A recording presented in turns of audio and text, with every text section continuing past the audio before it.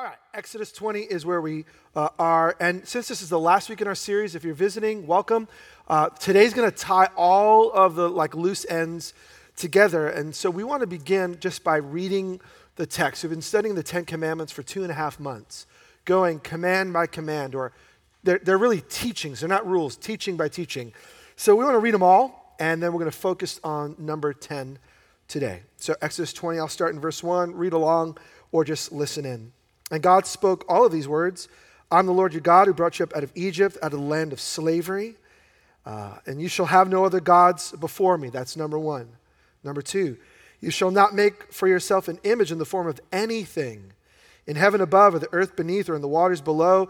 You shall not bow down to them or worship them, for I, the Lord your God, am a jealous God, punishing the children of the sin of the parents to the 3rd and 4th generation of those who hate me, but showing love to 1,000 generations of those who love me and keep my commandments.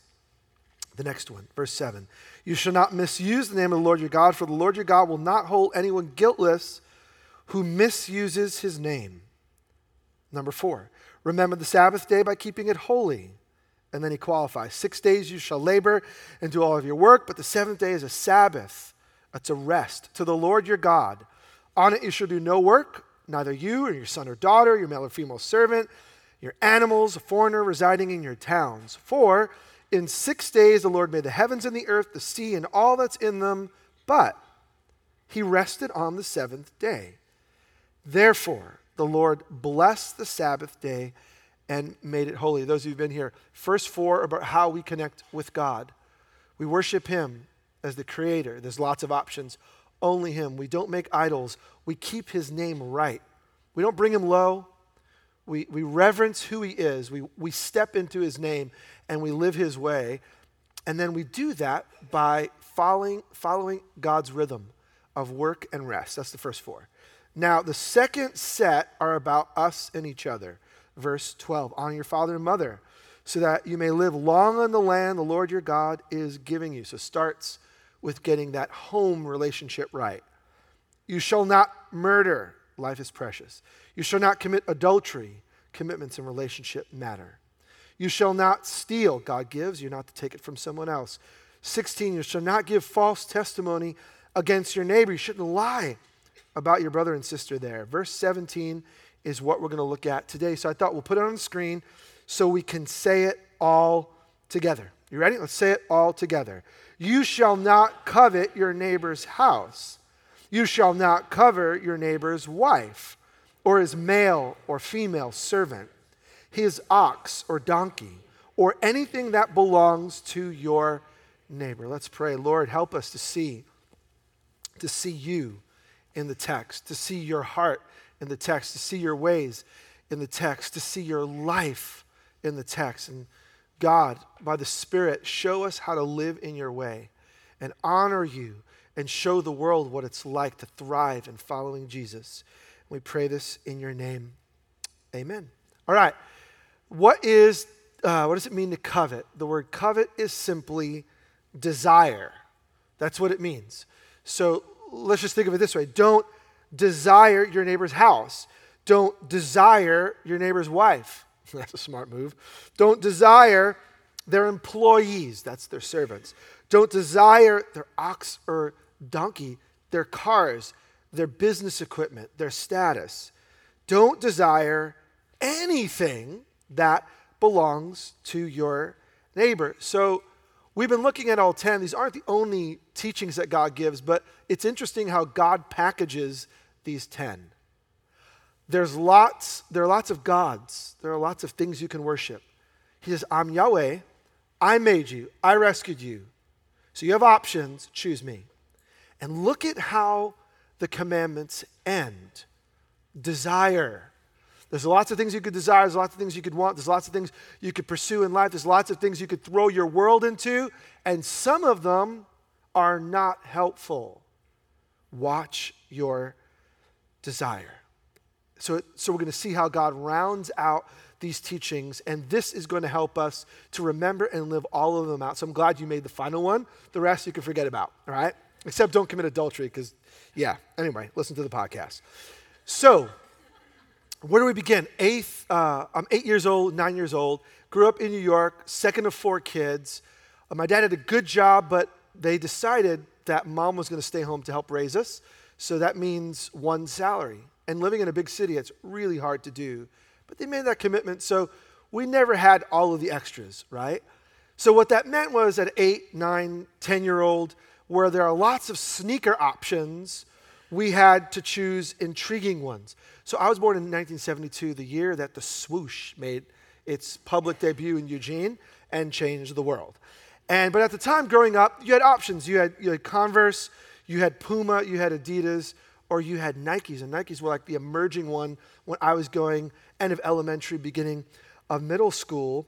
And we couldn't afford those because 4 kids, growing kids, and hardcore running exercise kids. So I'd blow through 2, 3, 4 pairs of sneakers in a school year. But there was a store called Thom McAn. Some of you are old enough to remember. Think of Payless with a different name. They take the current style and they make it a little different and less expensive so that you can wear sort of stylish shoes, but not at the high price. They're basically knockoffs. So I didn't get to wear the swoosh. We had these Nike Stadias. I actually have a photo of it. I wore the whale. And so it was from a distance, you would think that they're Nikes because it's a swoosh, a whale, a surfboard, a whale, it's so growing up as a kid, the last thing you want going into middle school is to stand out for the wrong reason.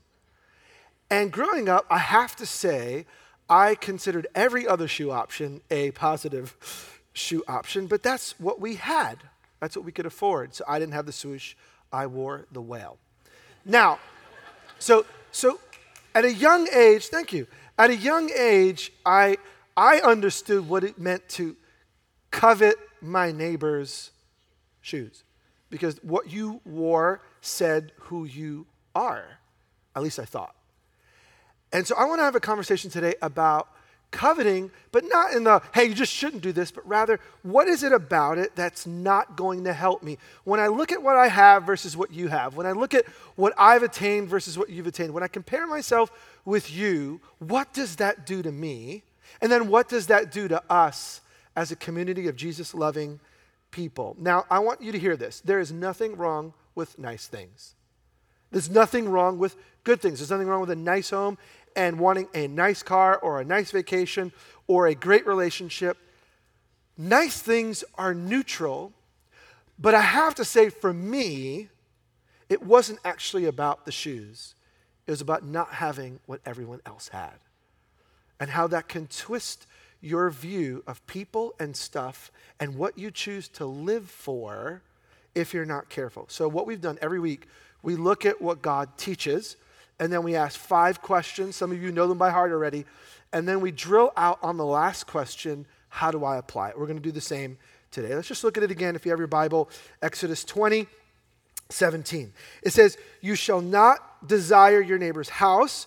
You shall not desire your neighbor's wife or his male or female servant, his donkey or ox, or anything that belongs to your neighbor. Now, first question, what am I supposed to learn? That's like the big, whenever you're looking at the Bible, you don't understand something, ask the big question. What am I supposed to learn? What is it trying to say? I think we could put it this way. I need to check my desires. The 10 Commandments end with a heart check. I need to see if my desires are right. Now notice, God does not say, thou shalt or you shall not covet. You have to read the whole statement. As a matter of fact, if we were doing grammar and we were connecting the phrases, you would put, you shall not covet, and then right under covet, it ties very particular things. God is specific. He's not saying you shouldn't desire. Nothing is wrong with desire.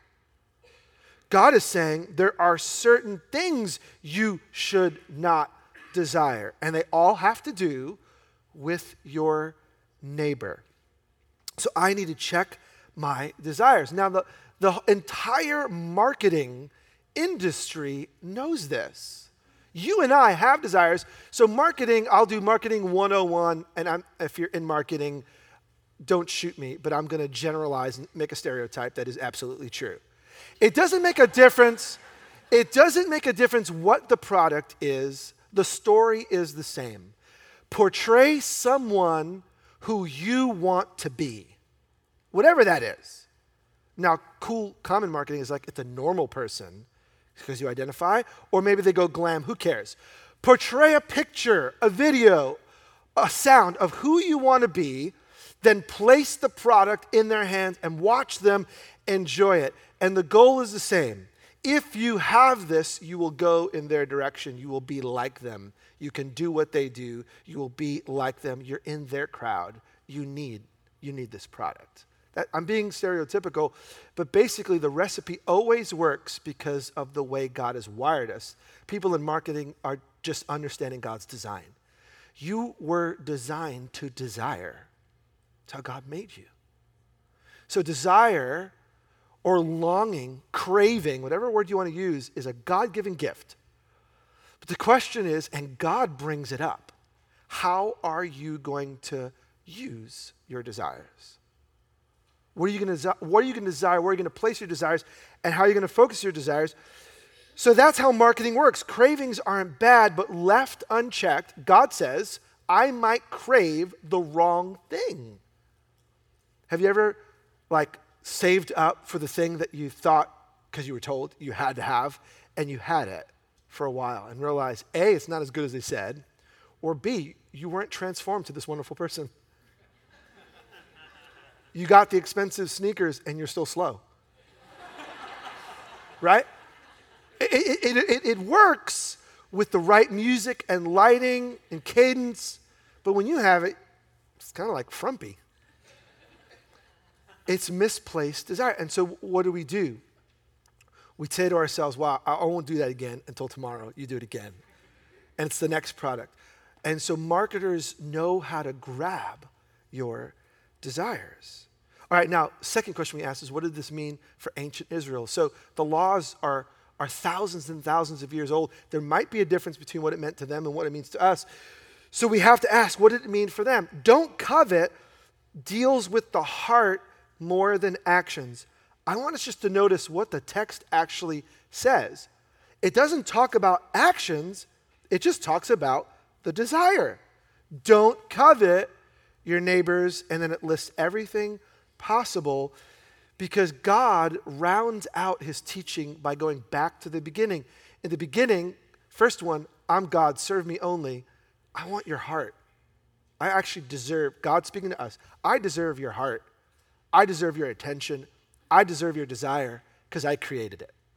Then on the end, he wraps it up by saying, wow, you and I need to desire the right thing. The commandments, according to Jesus, are love God with all your heart, soul, mind, and strength, passion for God, and love your neighbor as yourself. If you do those two things to Jesus, you've done it all. So what we want to talk about is how do I live out all of God's teaching, all of God's ways? And God says to us, his final statement in the 10 is you're going to have to self-check your desires. There's no penalty attached. This is interesting. It doesn't say, if you covet your neighbor's wife, zap! It doesn't even say it. It actually doesn't say how to police it. So the leaders of the church need to check your desires, and if your desires are wrong, no, some of the laws are attached to real consequences. Here, there are no consequences. Why? It's going to be a continual internal heart check. I can't police this for you. Here's why. I don't know your desires. I only know what you tell me, and some of it's true, and a lot of it isn't. Because we all put up the person we want people to see. I do it. We all do it. And so God says, as a loving father, watch your heart. Now, why did God give it? Third question, why did God give it? Don't covet is a summary of all the commands. If you think about it, love God. That means there's other options. So just like you don't love your neighbor's wife and your neighbor's car and your neighbor's stuff, don't go after other things. In the same way, coveting is saying, I want what you have. Idols. God says, don't make idols. I'm so huge, you can't put me in a box by making me look like a statue. But we long for things we can taste, touch, feel. God says, don't bring me low. In a sense, I covet. I want to make God seeable, knowable. In my worldview, I bring God low. And God says, don't do that. It's the same thing as don't desire wrongly. Some of them are more dangerous. Don't desire another woman, a woman that has been given to another guy. Why? It could lead you to adultery, which was one of the specific teachings. Don't love their stuff because you may steal it, another one of the teachings. Don't desire justice so much that you're willing to take another person's life. Don't be so angry and try to do what's right that you end up murdering. Or as Jesus said, murdering in the heart, wanting to destroy them, their reputation, their life. Don't love being popular so much that you're willing to lie in order to look good. You see, desire, coveting, craving is at the heart of following all of the commands. Now, what does this reveal about God's heart? That's question number 4. I think this statement wraps up everything we've learned in 2 months. So if you've been missing it, this is like the deal for you. This is like super cliff notes. You can read the long novel or you can read the short story. God wants us to live satisfied in him. Now, if you drop off the in him, you're going to get a distorted view of God. So hear me. God does not say, I want you to live satisfied, period. Because satisfaction can come in all sorts of things, right? God says, through all of the commands, I actually made you to live satisfied in him. Now Nate did a brilliant job last week of showing us how that worked. God, if you missed last week, I'll summarize. God reveals himself. Who is God? He reveals himself in 3 persons. One God, but he reveals himself 3 totally different ways. Father, Son, and Holy Spirit. There's one God, but he reveals himself in relationship with himself. I know this is kind of strange, but how are we going to fully understand God? But here's how he's shown himself. Father, Son, and Holy Spirit, and they're all in loving, unified relationship. So Jesus the Son says, I only do what I see the Father doing. I only say what I hear the Father saying. Apart from the Father, I can't do anything. Perfectly united. The Son, Jesus, is never against the will of the Father. In the garden, he's about to die. Jesus says, not my desire, Father, your desire. Perfectly united. Jesus says, I'm going to send you my Spirit, the Holy Spirit, who's sent from the Father. The Father sends the Spirit of the Son to us. Again, we experience all of God. And as we do that, he says, the Spirit will only tell you what I have said. The Holy Spirit has nothing to say other than what Jesus says. Now, I know it sounds like I'm mad. Circular argument. All I want you to get is that God is revealing himself to us so united you cannot pull God apart, but so distinct you can't erase the others. Perfectly united. Now, why is that important? Coveting your neighbor's stuff is distorting the unity, the togetherness that you and I were created to have. When I want yours and you want mine, I'm willing to do things I otherwise wouldn't do, right? I'm willing to say things I otherwise wouldn't say. God is interested in us living our life as a church, as a family, together in harmony, doing his work, united, us with God and us with each other. And God pinpoints our problem. Our problem is we have multiple desires. Now, if you have started following Jesus Christ, here's the good news. You have been given the very Spirit of Jesus. Paul says the same Spirit that raised Jesus from the dead now dwells in you. So you are a mixed bag of desires. The Spirit of God is living in you. You want to know God's desires? You don't have to go far. God has given you his desires. Your deepest desires as a follower of Jesus, if you really are one, is actually his desires. Your deepest desires is to live like God. But you're still dealing with the human nature, the you that lived apart from God is not evaporated. So I've got 2 sets of desires. I have God's desires and I've got my desires. Therefore, God says, don't covet. You could put it this way: God is satisfied in himself. God is never viewed in the scriptures as dissatisfied. He's dissatisfied in the sense of we don't follow him, but he's satisfied, Father, Son, and Holy Spirit.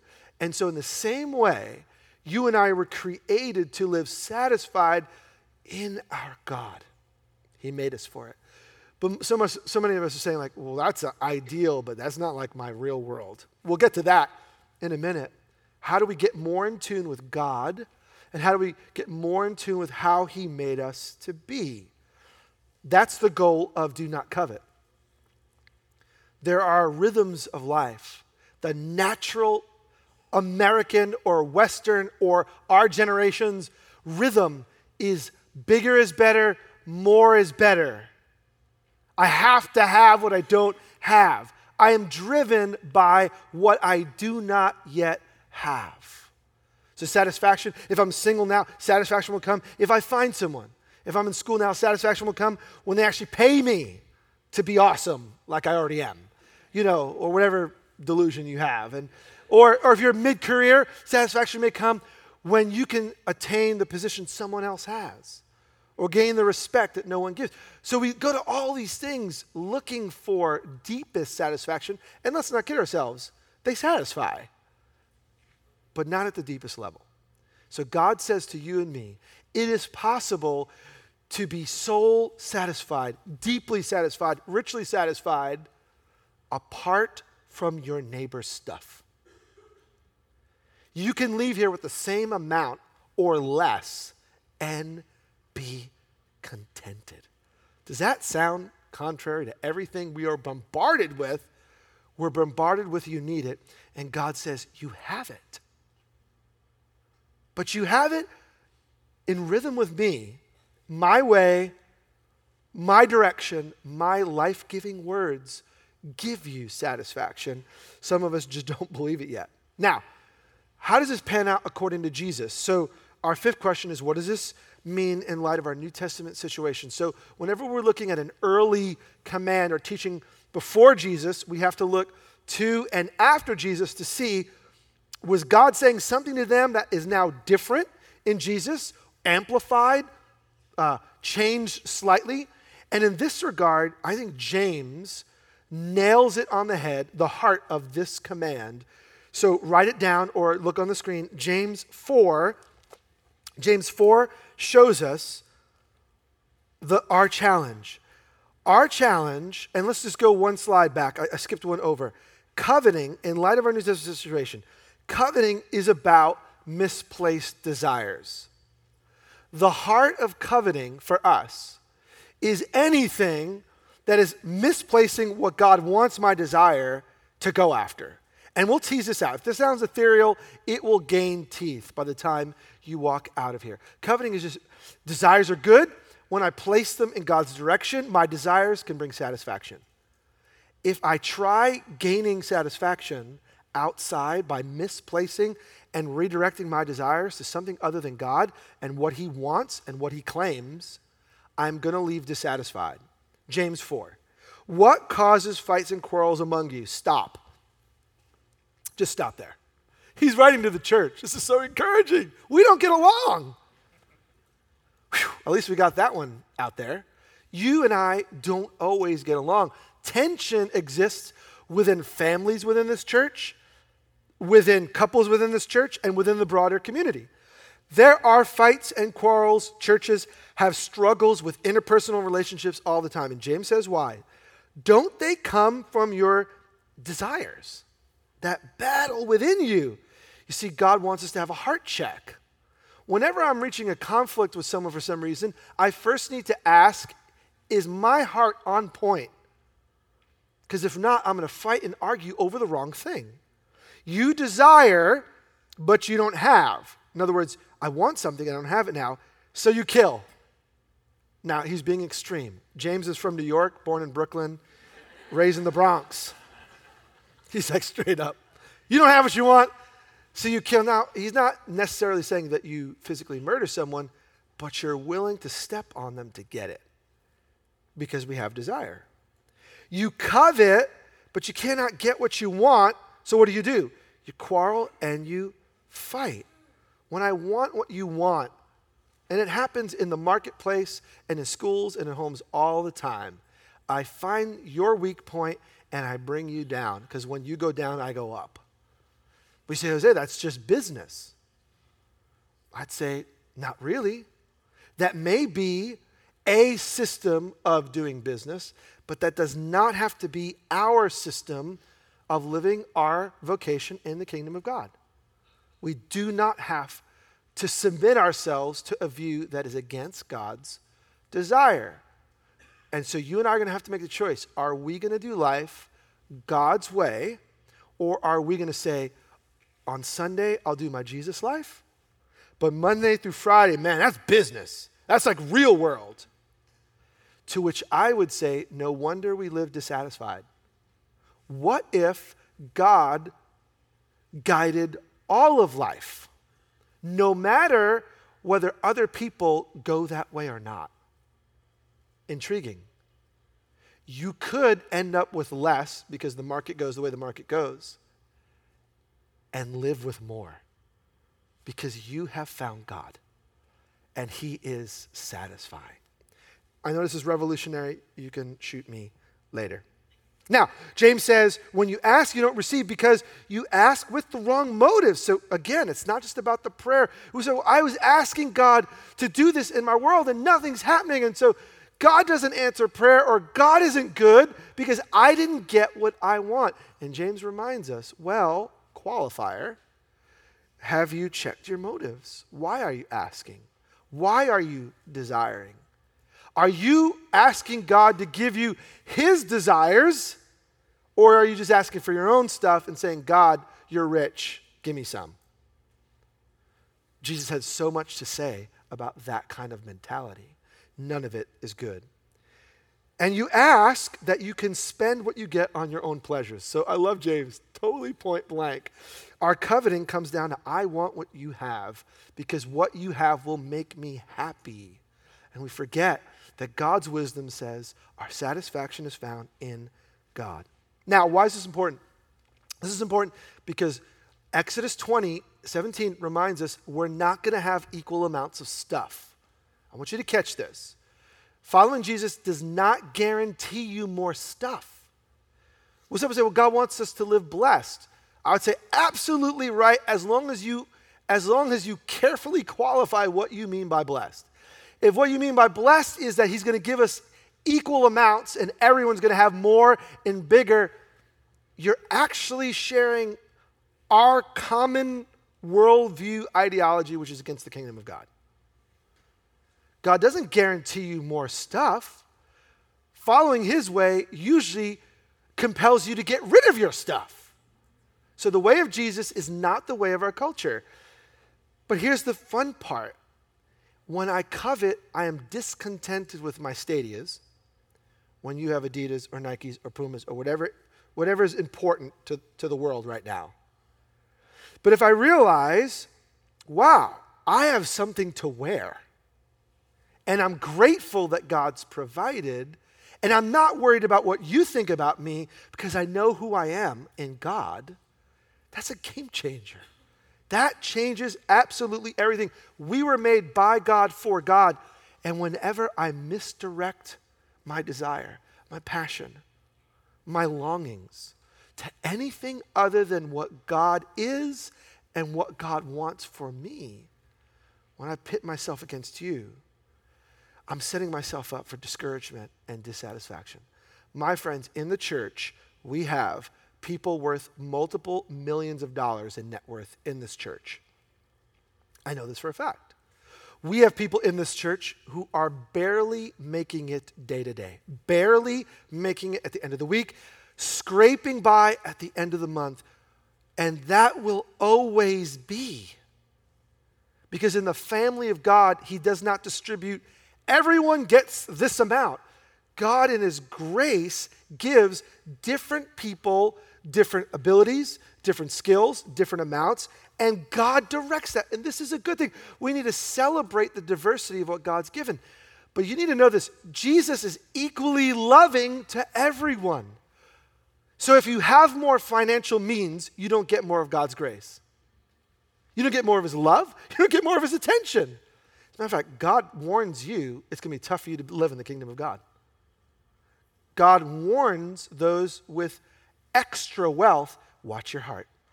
Because this wealth, that's a gift from God. It's a gift. It's a blessing. It could actually destroy you. And God doesn't say to the person with little to nothing, you are less, you get less. Equally loved, equal grace, equal provision. Now, how do I know that? Look at Matthew. Jesus' definitive teaching on this. You need to grab it. Because this isn't just about coveting. You want to know what the Ten Commandments are all about. Matthew 6. Turn there, or we'll also throw it on the screen if you're in one of our dark spots and you can't read your Bible and you haven't figured out how to download an app yet. Jim Williams has an iPhone. He will help you, all right? Married 50 years, flashing his iPhone. He's incredible, and he's a great golfer, and he's a theologian, and he's amazing. Anyway, I'm a fan. Matthew 6:25 says this, Jesus speaking, therefore I tell you, don't worry about your life. Stop. This is already convicting. Right? Jesus says, don't worry about you. Well, why not? Don't worry about what you're going to eat. Don't worry about what you're going to drink, about your body. If you can afford a Nike or you wear Tom McCann's, right? My version. Is not life more than food, the body more than clothes? And he gives us the why. Look at the birds of the air. They don't sow or reap or store away in barns.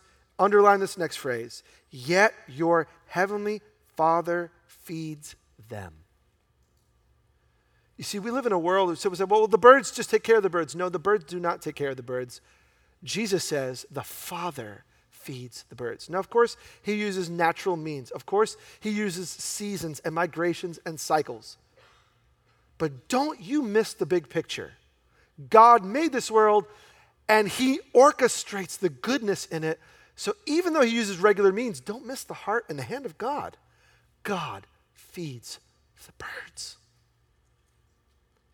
We've got some beautiful birds that are right in our backyard. And every spring, they come back, and there's new babies, and they're right at the level of our bedroom window, so we know when they're in town. You know, we just hear the birds. And they go about, and they grab branches and food and all of that, and they're kind of nestled in these trees, so you can't even see them. But it's just a reminder, God is outside of our window, caring for these birds. They don't have a master's degree, but they eat. And this is a reminder to us, are we going to actually listen to Jesus and say, I'm going to find my satisfaction, not in what I get, not in what I create, not in what I produce. I'm going to find my satisfaction in that I'm better than a bird. Because Jesus, he actually, if you think you're on par with birds, you're not. Yet your heavenly Father feeds us. Are you not much more valuable than they? Now, he's not making an anti-animal statement. Calm down. He loves the birds.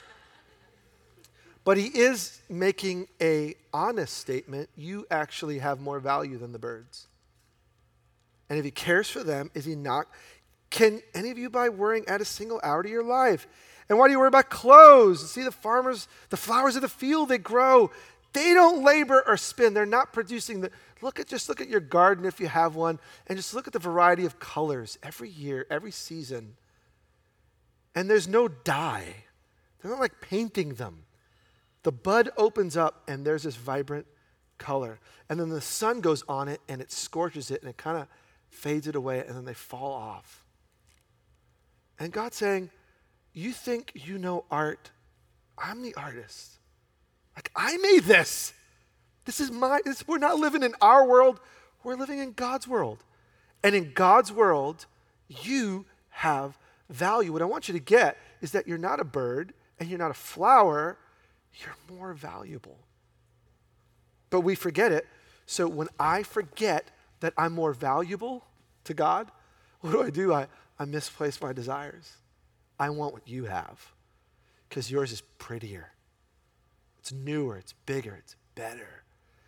And that's the world that we live in. And Jesus says that's not how the kingdom of God works. Verse 30, if that's how the God clothes the grass of the field, which is here today, and tomorrow is thrown into the fire, will he not much more clothe you? You have little faith. So don't worry, saying, what are we going to eat? We're going to drink. We're going to wear. The pagans run after all these things.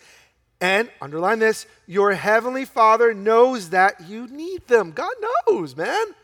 God already knows what you need. Do we believe it? Functionally, coveting is the internal thermometer check that I do not believe God. When I want what you want, it's when you're feeling sick, you put a thermometer in your ear or your mouth, and you gauge that the temperature's already there. You're just checking what's already there.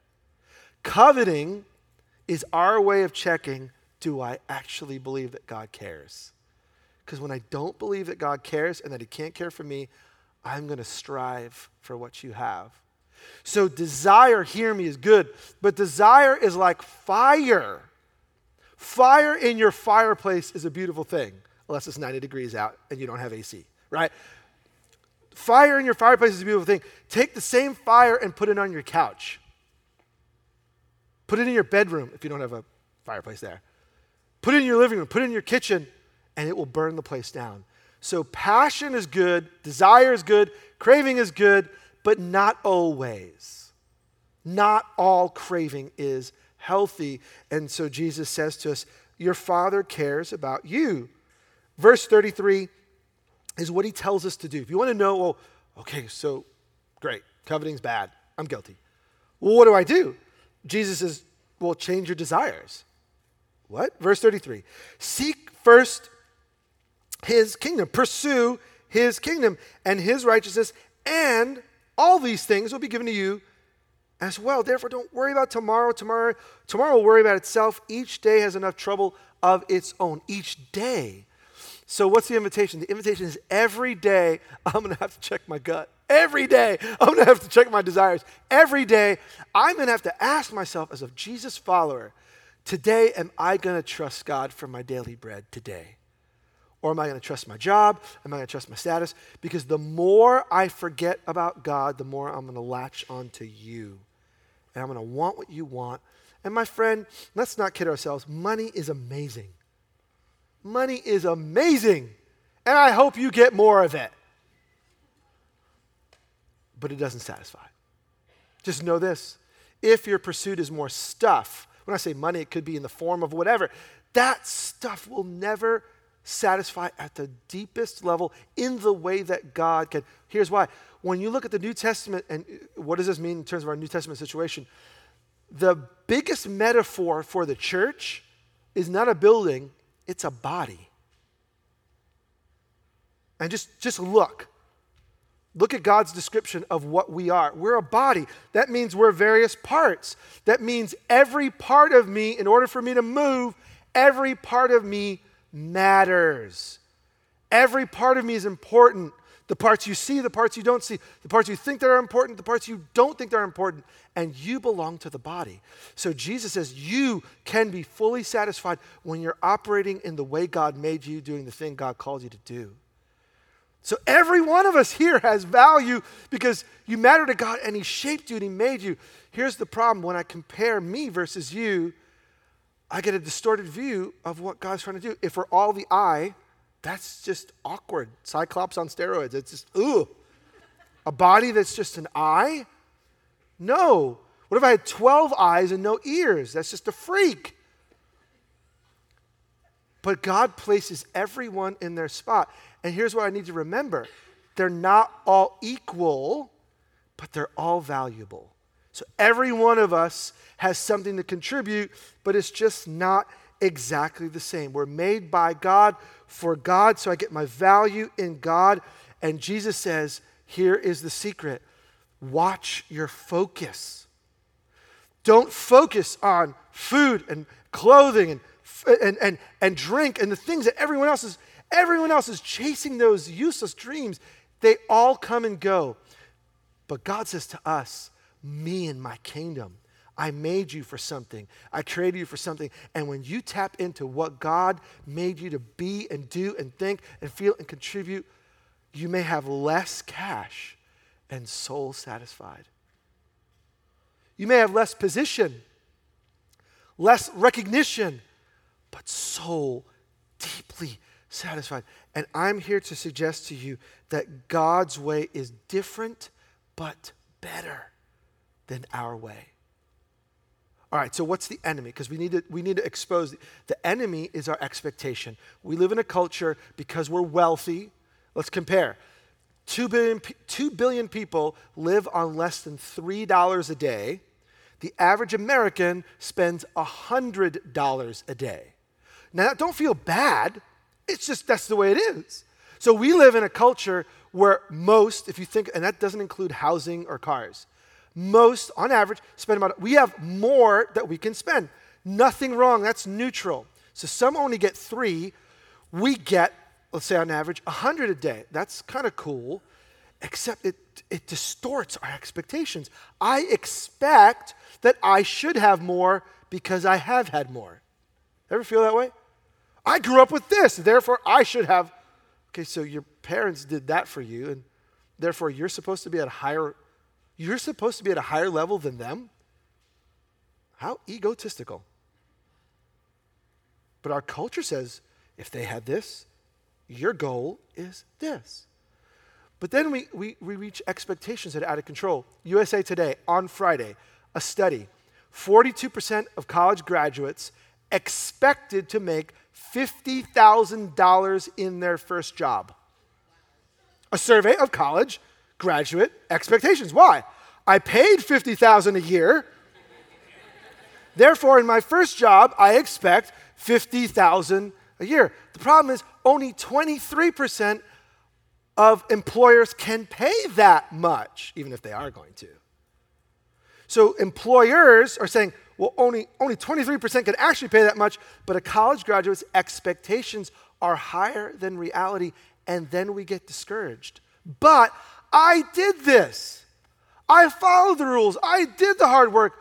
Why am I not getting what I deserve? What you deserve?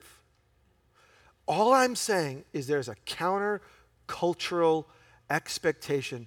Jesus says you're valuable, therefore the Father knows what you greed. Is that what it said? No. It actually said the Father knows what you need. And I'm here to suggest to you, you can be fully satisfied with more or fully satisfied with less if you are in God. So what's going to keep us, because our culture is going to keep bombarding us with this, what's going to keep us from falling off the deep end? We're going to have to fix our gaze on the kingdom of God. Jesus said, seek first the kingdom of God. How do I seek first the kingdom of God? You focus your world on Jesus. Now, it sounds like a Christian cop-out. It just happens to be the secret of the universe. If your gaze is on Jesus, you read how Jesus responds. You read how Jesus lives. You read about Jesus' generosity. He gives everything away. Jesus dies with nothing. They took the clothes on his back and they raffled it off. He dies with nothing in the bank account, and he's satisfied.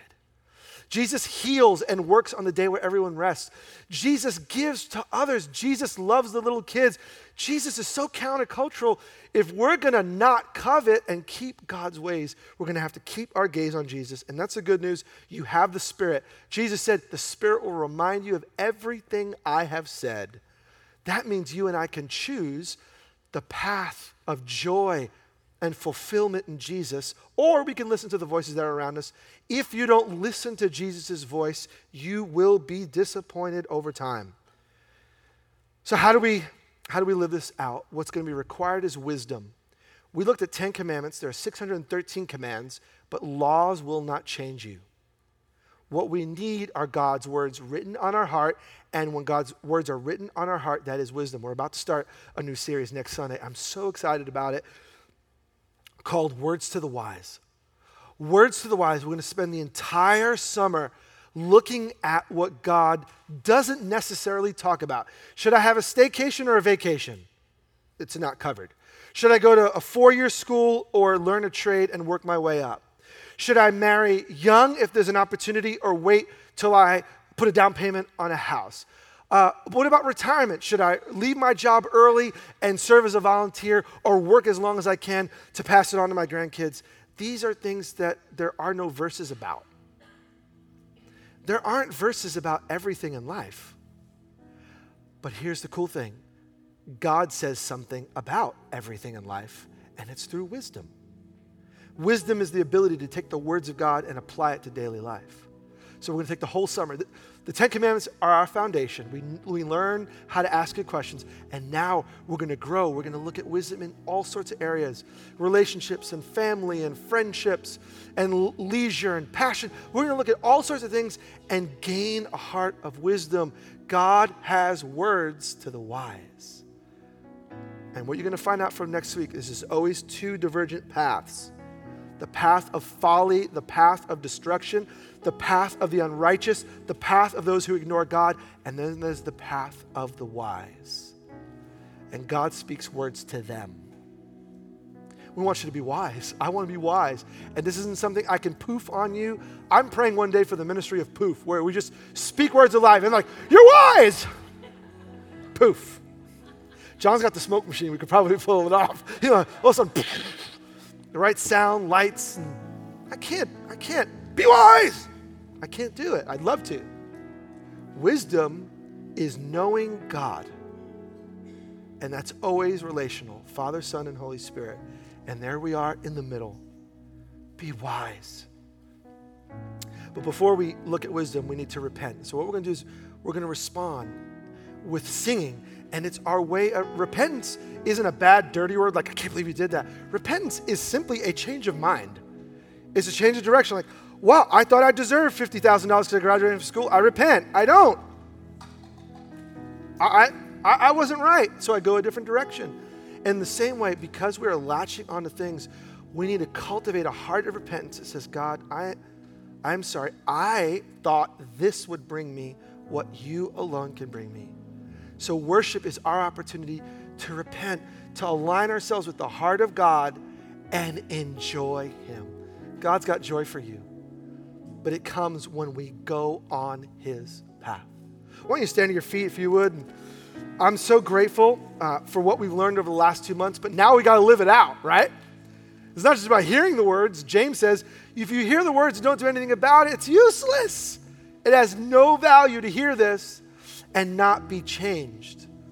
So we're going to pray that by the Spirit, as we sing, as we go to the tables, as we eat the bread and the cup, as we focus our gaze on Jesus, that he begins to produce in us something that changes the focus of my desires.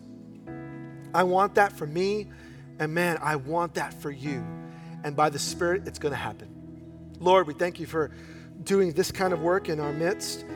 We thank you for your love, your faithfulness, your forgiveness, your patience with us. And now, God, as we worship you, redirect our heart back to you and to your ways.